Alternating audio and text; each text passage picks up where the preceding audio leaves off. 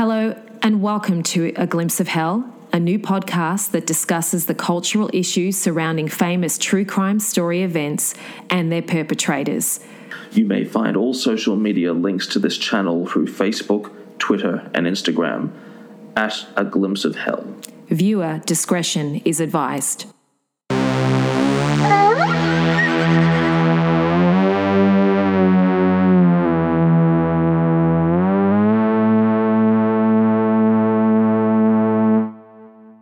Hello, everyone.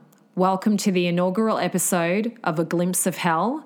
I'm joined by my usual co-host and partner in crime, no pun intended, Matt. How are you today? All the better to be discussing crime with you, my dear. Yes, Matt and I both have a common interest in true crime as well as old films and old Hollywood. So we thought we'd have a bash at doing our own true crime podcast. So thanks, Matt, for joining me on this endeavour. This will be once a month. Yeah, that's our current plan for episode timing, and it's also a new era with our recording technology. We now got 2 microphones, and so not only is it the excitement of starting a new show, but I'm also constantly looking at my laptop just to make sure that both the feeds from our microphones are working, just because I'm not that much of a tech person. He's a lot more of a tech person than me, and I'm really grateful to Matt for getting our new setup. I'm sort of going to concentrate more on the hosting duties, and Matt, of course, will be the featured speaker and also helping us with our recording duties here at the Resort Studios in Melbourne, aka my little flat. Yes, it's a nice, cozy corner with 2 beautiful dogs nearby. Yep, that's right. And a very understanding landlord who doesn't mind all the strange occurrences in the flat. Obviously, he hasn't seen our Google search history getting ready for this program then. That's right. Thank you for joining us today. So our discussion this week is focused on Ted Bundy. Just briefly, here is the chrono for Ted Bundy's sad and deprived life. Theodore Robert Bundy was born on November 24th, 1946 in Burlington, Vermont. Bundy had a complicated childhood. He spent his early years with his maternal grandparents who raised him as their son to protect a family secret that his much older sister was, in fact, his mother. He would find this fact out later in his life. Various forensic psychologists and consultants have described that Bundy exhibited signs of various conduct disorders as a child. It is believed his first victim was a teenage neighbourhood girl. This remains to be confirmed. His first adult attack is believed to have been in January of 1974. Linda Ann Healy was his first confirmed murder just a month later. These assaults happened around the University of Washington. From January to July 1974, Ted Bundy is believed to have killed 8 women in the Seattle area. Bundy then transferred to Salt Lake City to attend law school, where he killed additional women. In 1974, Bundy attempted to kidnap Carol DeRonche, but she escaped. She would later play a role in helping convict Bundy of some of his crimes. Ted Bundy killed Karen Eileen Campbell in January of 1975. This murder happened in Colorado near Aspen. After this, Bundy's long-term girlfriend, Elizabeth Koeffler, then helped the police confirm and raise suspicions about Bundy, and in the meantime, he continued his killing spree. The information that Elizabeth shared with the police focused around questions to do with Bundy's various movements at night and suspicious articles that she had found inside their shared home. In August 1975, Bundy was pulled over again by police and arrested in his famous VW Bug. They found rope, ice picks, and various methods of disguise, such as gloves and a balaclava for his face. In March 1st, 1976, he was finally convicted of a crime, the kidnapping of Carol DeRonche, and sentenced to 15 years in jail. He was also suspected of several other murders and was sent to Utah to stand trial in another case he was accused of. June 7, 1977, Ted Bundy escapes from prison. In this incident, he jumped down 2 stories from one of the courtroom windows where he was being held. He was missing for 6 days until he was then apprehended by the FBI, and he went straight to trial after being found. Moving to December 30th, 1977, he escapes again from police custody, the second time. This escape attempt had Bundy remove a light fixture in his jail cell and slide through a small hole, crawling through the ceiling, dropping down into a different location, and then simply walking out of the jail. After escaping, Bundy made his way down to Florida. He attacked several women at the Florida State University Chi Omega sorority house. This happened on January 15th, 1978. 2 women who were killed in the attack and 2 women survived. On the same night, Bundy also attacked Cheryl and Thomas in her home. She survived, but with severe injuries, and he had incapacitated her. Ted Bundy murdered his youngest known victim, 12-year-old Kimberly Leach, on February the 9th, 1978. She was only 12 years old. He was finally arrested within a week of these crimes when police stopped him for driving a stolen vehicle. June of 1979, Ted Bundy went on trial for the murders at the Chi Omega sorority house. In 1980, he also went to a second trial for the murder of the young girl. He was found guilty of all these crimes and sentenced to death. During the 1980 crime spree, he went on trial for that and then married his long-term girlfriend, Carol Ann Boone. Bundy actually proposed to Boone when she was acting as a witness in his trial, and he was acting as his own attorney. Bundy was then able to utilise a legal loophole to be able to ask Boone to marry him when she was on the stand. In 1981, Boone gave birth to Bundy's daughter, Rose. They eventually did divorce in 1986, and she left Florida with Bundy's daughter and her son from another marriage. After spending 9 years on death row and exhausting all of his options, appeals and pleas, Ted Bundy was finally executed by electric chair at 7:06 on January 24th, 1989, in the Florida State Prison in Stark, Florida. Experts in the Bundy case believe that Bundy may have killed over 100 innocent women. Bundy only confessed to killing 36 women and used this information he had about the killings to try and extend his life. Not a nice person. No. There's no other way. Well, that's the ultimate understatement. Well done on your research, Rachel. Thanks. It was. I just got it off a couple of chronologies of his crimes, and thanks for being patient with me. That was my first time reading out something so long, so we'll probably improve that as the future goes on. But we wanted to give people out there, anyone listening to this podcast will know Ted Bundy in detail.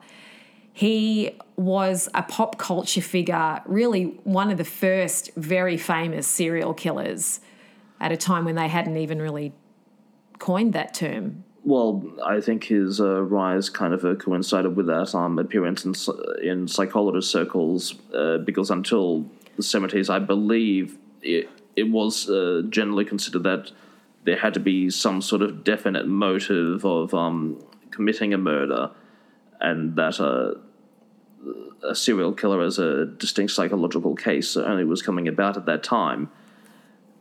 But he was one of the most horrible people we could ever imagine. And naturally, in the lead up to this podcast, I've been thinking a lot about how do you define or categorize or rank the different types of evil. And I suppose there are kind of 2 types you can often think of, because in terms of pure numbers, in terms of death caused, when you look at the likes of dictators and bureaucrat murderers like Adolf Eichmann and Stalin, they caused infinitely more in the millions. That's right. On the other hand, they do it sort of by bureaucratic means. On the other hand, you have an individual like Ted Bundy or another serial killer who, with their own hands, that's right, they may do it a lot in much smaller numbers because it's what they're physically able to do, but they are much more intimately involved with the horror of their crime. Yes, I mean, even in the realms of sort of quote-unquote famous serial killers, Charles Manson didn't actually, at least in the Tate LaBianca murders, didn't actually commit any of the crimes himself, but he was culpable because he convinced other people to do it. But in the case of people like Bundy, Dahmer, Gacy, just to name a few, it's by their own hand, and it's intimate deaths where they see the horror of what they're doing to the person and they get that satisfaction from that. And it's not only that, a lot of the times, especially in Ted Bundy's case, he did not dispose of the body straight away and dump whoever into whichever river and then take off and get somebody else. He would go back and forth to the body, doing things to, unmentionable things to the bodies post-death, from, personal interactions with them, lying with them, abusing their corpses more, dressing them up. I believe he put makeup on some of them. So this whole, I was even reading that in a couple of cases, not in all of them, whenever he had the opportunity, if he could dispose of the girl somewhere where he was safe to go back and forth from. If it wasn't safe, then he would dispose of them. But he was able to have this intimate experience. And in a lot of these cases, what they say is it's about control. At least that's what Dahmer had said before he was murdered in jail. He said, for me, it was about controlling this person and possessing them. His crimes, obviously we may discuss him at a further point. But yes. Bundy and Gates, for me, that's the evil trio of these three, because they killed so many people and often had the bodies with them for days on end. I couldn't even imagine having a decomposing body, but for them, it's just another day at my house. And they may escalate in the long term, but what is particularly shocking with, for example, Bundy, is that it's one thing to say that they have a warped mind, but also that the fact that they're at least making some of an attempt to do things out of sight, even if Bundy was particularly reckless in his methods. And so they're still able to reason that they shouldn't be caught. That's right. And it's amazing. I guess I was thinking about this before we came on air, and you look in, why do people like Ted Bundy? It has to go beyond I guess you could say he was an attractive looking person, especially when he was younger. And this is like the first generation of people that had that obsession, like not the people that have only found out it because of the Zac Efron film. That's right.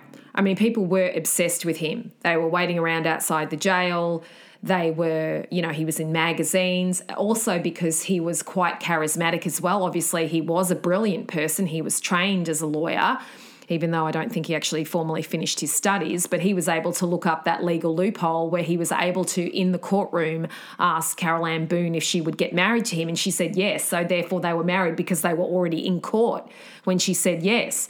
So only someone who had, mental acuity and ability, and I think the judge actually said to him when he sentenced him to death, he said, it's a shame that you didn't go in the other direction because you're obviously a very brilliant and talented person, or words to that effect. But I always look at these people, and I think in Bundy's case, in all of these serial killers that do it with their own hands and do it because they need to get that fix, their brains just don't work properly. I think that's been established by various scans on some of these people. The frontal lobe part just doesn't work properly. So when people like, what made him I'm sure he had a difficult childhood. I'm sure he did this. I'm sure he did that. It was hard. A lot of people go through that and don't turn out like this. They might get into crime or whatever. But for me, I think all we can do is educate ourselves and hope we never come across a person like this, because you're not going to stand a chance against them. Well, it's obviously quite a controversial topic, but one reason why I don't really support the death penalty in most cases is that, particularly in extreme cases like these, yes, of course, it would have, in Bundy's case, played into his hands of wanting to prolong his life as long as possible. But the fact that you have the opportunity of a specimen in a jar principle to examine his brain, because, yes, they did examine Bundy's brain, but this was obviously going on a few decades ago now, and you could imagine how much neuroscience has changed since that time. Right. Yep. But Bundy's, and even before you even get to examining the brain in a jar, you still have the opportunity to talk with a person and build a profile. And the same works with analyzing the motivations of terrorists and mass shooters. When you do have the chance to get one alive in custody, it's a chance for doing profiling. Yes. And particularly so that so that scientists and can eventually reach down even into political elements so that they're able to make policy not based on assumptions in the media. That's right. Yeah, it just, the fact that whenever he was arrested and escaped, he went straight out and started doing it again. There was no, I'm going to change my life, I'm going to turn things around. He did try, I think, after his first escape to sort of work underground in some sort of job just to keep on the down low because he wanted to be free. But at the same time, there was that compulsion. It just was a part of his life. And it's actually amazing. I don't think somebody like Ted Bundy or Gacy or Dahmer could exist now because they might exist initially with the first two crimes, but with telephones, internet search histories, everyone being tracked, security surveillance, it would be a lot easier to track them down. Like these men, especially Bundy, his crime wave really spanned his childhood, obviously, so 40s, 50s, 60s, with some of the terrible things he was doing as a young person. But the main element of his crime wave was from sort of the early to late 70s. And he was able to evade authorities because you could essentially just live underground. Everything was done manually then. And, I'm sure they did have a few surveillance things. But that's how the length of his crimes were able to go on. Whereas now he he might get away with a couple of them, but it would be so easy to track him and get to him now. Mind you, a problem that you still have even now is ensuring that police in different jurisdictions still communicate with each other. Because Bundy, although he was relatively young by civil servants or lawyers' standards, he'd done enough work in different sectors to know that quite often police departments wouldn't communicate with each other that well, even between counties next to each other, let alone going to a different state. Yes. And that meant that, and add that with inefficiencies and slowness of paper filing and everything, that does mean that he was able to take advantage of it. And so it is possible that if you had a modern criminal, they may be able to take advantage of it in some way as well. But definitely it was harder at that time to just be caught. And the fact that he only got into custody because of his sloppy driving. That's right. And turned out to have a stolen car. Yeah. I know, and I believe the police officer that arrested him had no idea who he'd actually arrested at the time. He's like, oh, my God.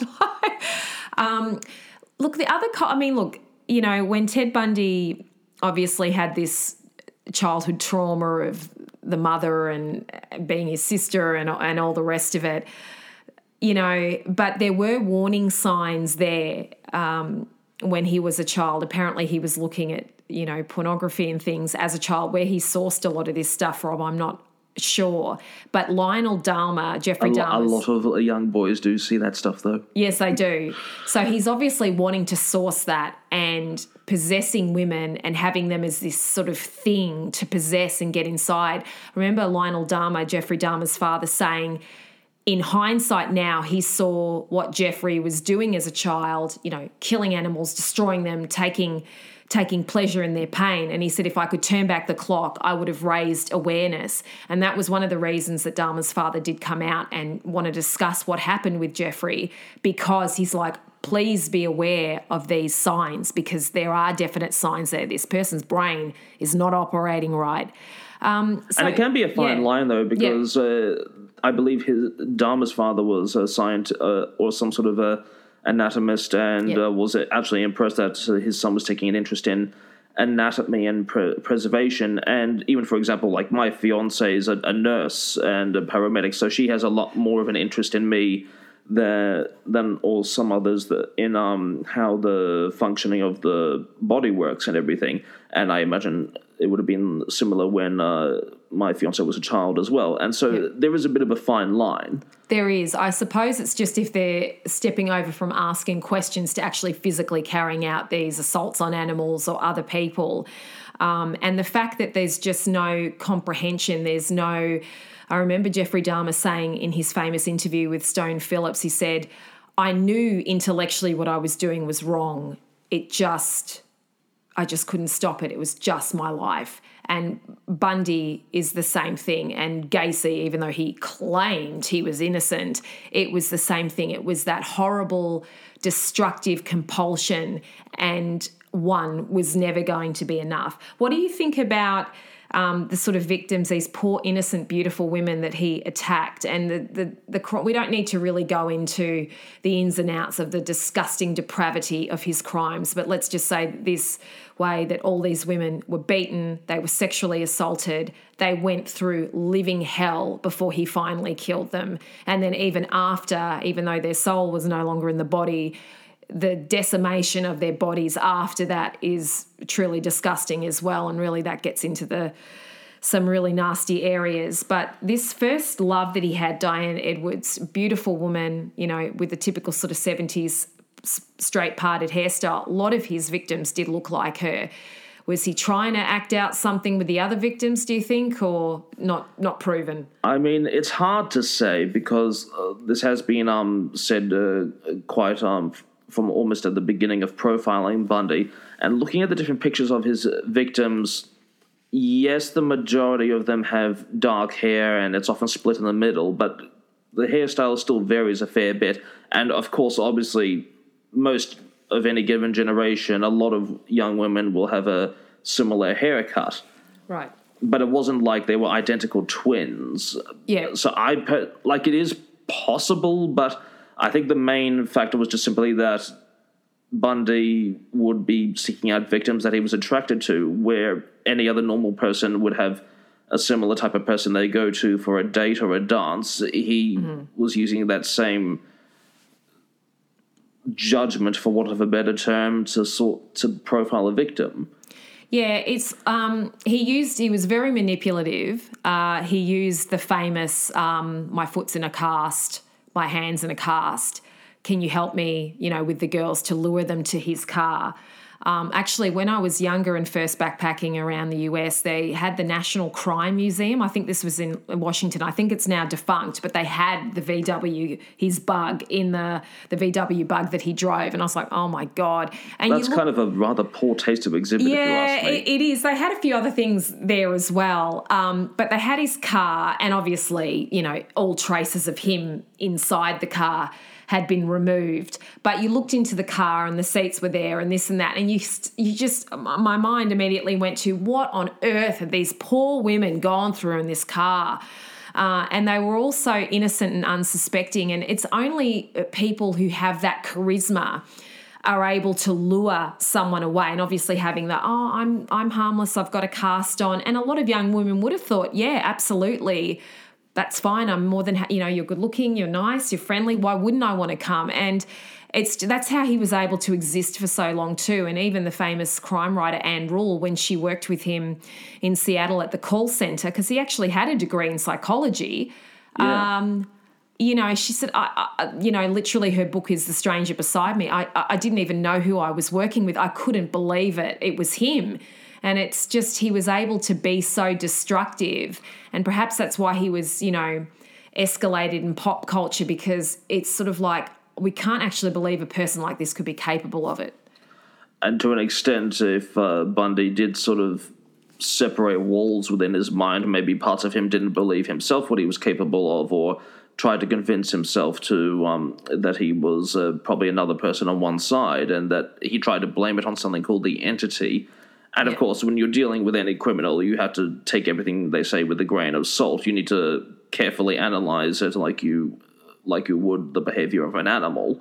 Yes. Oh, well, really, they really have put themselves – they really are that. They are, like you said, they are a specimen, and something that as a normal person you just have to pray in your life you never come face-to-face with somebody like this, because it's going to be very hard. Some people manage to get away. They're never the same after that. It's interesting that you mentioned – the soul out of the body of his victims before, because actually one of his almost victims that did escape from him before he managed to attack them, I believe this was when he'd moved to Utah, and she was part of the Latter-day Saints church, and I can't remember all the details, but basically because of so I think he managed to rape her, but he didn't get around to killing her. Yeah. But because of whatever screwed up moral law they had, effectively she felt obliged for decades to keep it completely hidden that she was one of his victims, or because something to do with her,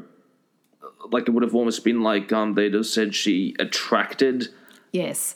attracted that fate to her. I mean, the 1970s, even though they'd just been through the 60s, it was still quite patriarchal. I mean, obviously now a woman who, there's the Me Too movement, and now innocent men are being accused of things just because they looked weirdly at a woman once. But one thing I disagree with in a lot of documentaries where they try to make everyone like a product of whatever's going through the headlines at their time of the newspapers. Yeah. I think if Bundy had lived 20 years earlier or later, he'd have done similar things. I think the only influence that the feminist era would have had was simply that more women were walking out alone at night time, would have probably made it easier for him. But apart from that, he was doing it because of his sick needs. I don't think he was consciously trying to reverse the women's lib movement by murdering people. No, that's right. And he had a lot of opportunities with his victims just simply where he operated, which was around, university campuses where he was, oftentimes a student himself. One question I had is, where the heck did he get all the money from to go to all these different universities and go in and out of courses? I mean, unless he was working or had some family money or something. But he was from quite a poor background. Yeah. He would have probably taken out student loans from time to time, and even when he was in court, he was he was getting public defender lawyers. Yes. And even the bare minimum legal defense would have been better than him causing a ruckus in the courtroom. Yeah, that's right. But I think he just couldn't finish anything, partly because he was trying to conceal his needs. Yeah, they said that, all this stuff that he was doing would have been actually quite physically exhausting, as well as trying to cover up some of these crimes and spending times with the victims after he'd killed them, and trying to account for his time where he was, etc. So, even though it was a release for him and what he wanted to do, there must have been other considerations he had by trying to evade the law. So here on A Glimpse of Hell, we're going to finish off with sort of on film in terms of things that you can watch on Ted Bundy, what we thought was interesting. I'm just going to go through a couple of the main films, and then, Matt, if you want to talk about a few of the things that you watched as well. Yes. So one of the first films that was made, it was actually a miniseries starring one of my favourite actors, Mark Harmon, 1986. It's called The Deliberate Stranger. Ted Bundy was alive at that point because he died in 1989, and I refused to watch it. It's like, yeah, Ted, I doubt they care. One film I saw when I was living in Canada actually is a film called Ted Bundy, starring Michael Riley Burke, who, just wanted to say played Larry Hagman's son in a TV show called Orleans. Not that has anything to do with anything. Rachel loves Larry Hagman. Yeah, pretty much. Look, it was pretty much just a straightforward sort of TV biopic, but done in a nice sort of simple way. You could sort of see the trajectory of Bundy's life. I thought Michael Riley Burke was pretty good in that film, actually. Mark Harmon, I've only seen clips of Deliberate Stranger. So that Ted Bundy film came out in 2002. I think it's pretty easily available online. It's more of a TV film. And then, of course, The Stranger Beside Me, based on Anne Rule's book from when she spent time working with Ted Bundy, and starring Billy Campbell, and the film is obviously based on her book. Then there's The Riverman, starring Bruce Greenwood, one of my favourite actors, Kathleen Quinlan and Carrie Elways, and that's when a detective is working with Bundy to bring down this killer, and I believe that actually is a true story and did happen. And then, of course, the latest one that sort of came out was Zac Efron and Lily Collins, which is based off Elizabeth Keffler's, not his wife, but the woman he was seeing for a long time, her interactions with him, extremely wicked, shockingly evil and vile. I did watch it, not a huge fan of modern films, so I didn't like it. I preferred the other ones I've seen. Yeah, well, it's always a difficult age to interpret films when you're dealing with such a powerful subject matter. Especially when Sheldon Cooper's in the film. Yeah, it was hard to get past that, wasn't it? Yeah, I mean, don't get me wrong. I mean, good on Jimmy Parsons, but, I think it's going to be... I have a friend that lives in Los Angeles once, and Sean Hayes, who is on Will and Grace, playing... Do you watch Will and Grace? I watched a little bit. He was the sidekick. I can't remember the name now, but the guy with the bird called Waldo. Yeah, he was the sort of the other friend in the foursome. So you had Will, Grace, then Megan Mulaney's character, and then Sean Hayes' character. For the life of me, cannot remember his name at the moment. But my friend said to me, "Oh, I saw Sean Hayes at an event," and I'm like, "Oh, what was Sean Hayes like?" And he said, "Sean Hayes." And that's kind of like Jimmy Parsons for me. What's Jimmy Parsons like in the movie Jimmy Parsons? Yeah. Well, I just thought of a great way if they could have changed the defense strategy then. If Ted Bundy said something outrageous in court, he could have just gone, judge, judge, judge. Oh, my gosh. So those are some of the things. Obviously, there's lots of, on Netflix, there's the Ted Bundy tapes. I've watched a little bit of that, but I feel like, I think they were produced or directed by the same guy that did Extremely Wicked, Shockingly Vile. Yes, I did read that. Because I'm older than Matt, I actually remember when Ted Bundy was alive. So I think I was Lucky you. Yeah, oh, my God, what a great era. I think I was about 13 when he was killed. Good. And I remember it being on the news. I remember seeing the news reports that, he had been killed. So, and obviously I was born about the time that his killing rampage sort of started. So I've always known of him. He's always been there as a figure in my life I've read about. And because my parents were into true crime, I always sort of, my mum was, look at that on TV. Oh, look, that guy's horrible and he did this and that. So I was always very aware of him and of Dahmer and of Gacy as well. So that finishes up our little discussion today. Thank you for bearing with us. We're still getting this podcast up and running, so it was a little bit patchy, but we do aim to bring out a better product for you. Matt, is there anything you want to say, anything you've seen that you want to direct the audience to? There are so many documentaries of Ted Bundy out there. It just takes a bit of a look for them. Well, the first introduction I got to Ted Bundy, which was before the Zac Efron film, and so I'm glad to say that I'm probably one of the few current generation that actually knew of Ted Bundy without being interpreted through Zac Efron. Yes. And that was through Simon Whistler's channel Biographics. So he's not an academic, but he does a lot of brief biographies of a lot of notable people, both heroes and villains, you could say, of history. And so that was an introduction to, one of the most horrible specimens of humanity.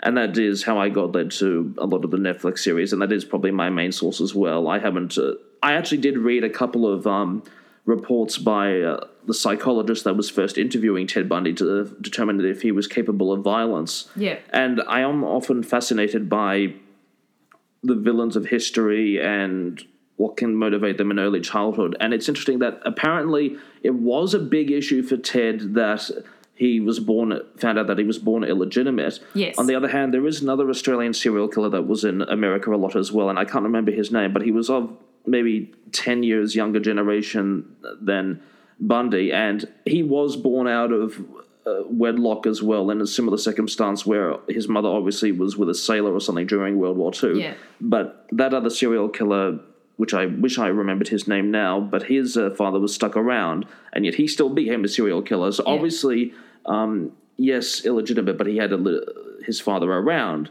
And so, yes, you can look at... How much can you make of that? Yeah. You can look at these different points of upbringing, but then it's very hard to say. And I don't really take much salt in Bundy's final claim that pornography was partly to blame, because part of that, I think he was also trying to suck up to this person interviewing him who was like this famous television preacher who was very vocal against pornography, and he was probably like trying to play up to him. Yeah, and he was trying to barter for his life. He was trying to manipulate, I'll tell you about this crime if you do this and that. And he did have a stay of execution at one point, but it seemed like just another manipulation of him, trying to blame it on his mother, trying to blame it on his parents, trying to blame it on... And he's just evil, and the brain isn't working right, and it's his need, and that's all it is. And when you are looking at it, regardless of what the killer wants for whatever reason, it is a hard thing sort of from a leadership standpoint to look at, because let's say you did have the chance of finding out where more victims' bodies was, like many would be kind of like, well, they're gone. Why give them the satisfaction of extended life? But on the other hand, for many victims' families, quite often a big deal for them is finding the remains. Yes, it is. And just to torture them like that just for his own needs. And how these people get an influence over someone like his wife, for example. How in the heck, after being accused of all of these crimes, she was still under his spell. And I'm glad that his daughter Rose, has an assumed identity now, and maybe some people know where she is, but the general populace doesn't know where she is, and that's good. Yeah, well, Eva Braun could have taken the flight out of Berlin. I mean, it's hard to say how people are thinking at times. Yeah. Well, everyone, thank you so much for joining us for our first episode. We really appreciate you having there. We welcome a discussion in the comments section, and tell us your thoughts on Ted Bundy. What made him tick?